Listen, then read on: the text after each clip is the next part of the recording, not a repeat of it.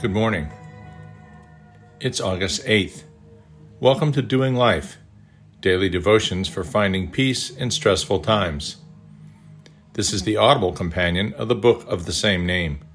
Today's title is Infidelity, Not What You Think. I gave faithless Israel her certificate of divorce and sent her away because of all her adulteries. Yet I saw that her unfaithful sister Judah had no fear.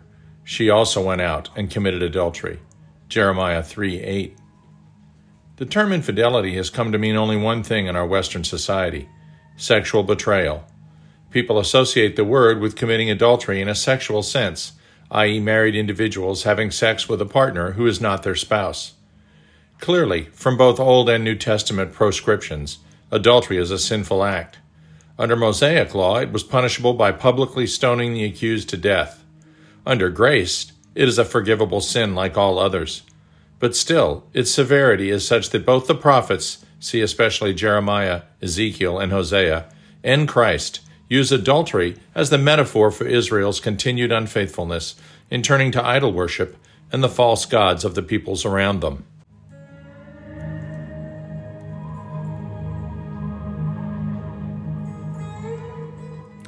But the word infidelity comes from the Latin infidelis, meaning lack of faith or disloyalty.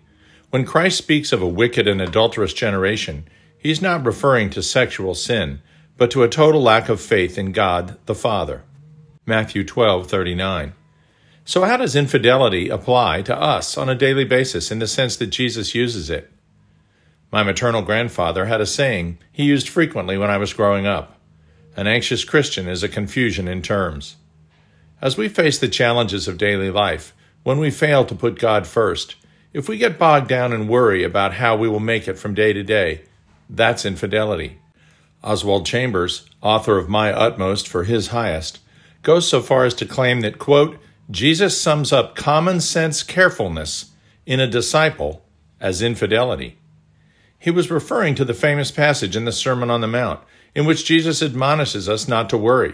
Do not worry about your life, what you will eat or drink, or about your body, what you will wear. Matthew 6:25.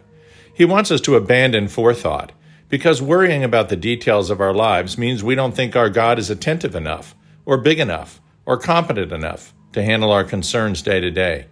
That is a lack of faith. That is infidelity. Christ said the things that would choke out the growth of His word were the cares of the world. Next time the details of your life present themselves for action, make your first action turning to God. Leave it at the foot of your Savior. What good is it having a Savior if you don't let Him be that? But the words of this life, the deceitfulness of wealth, and the desires for other things come in and choke the word, making it unfruitful.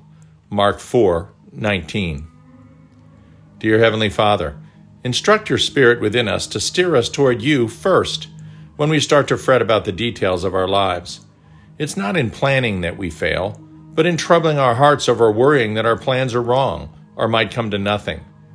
Keep us in faith, Father. Guard us from everyday infidelity. Amen.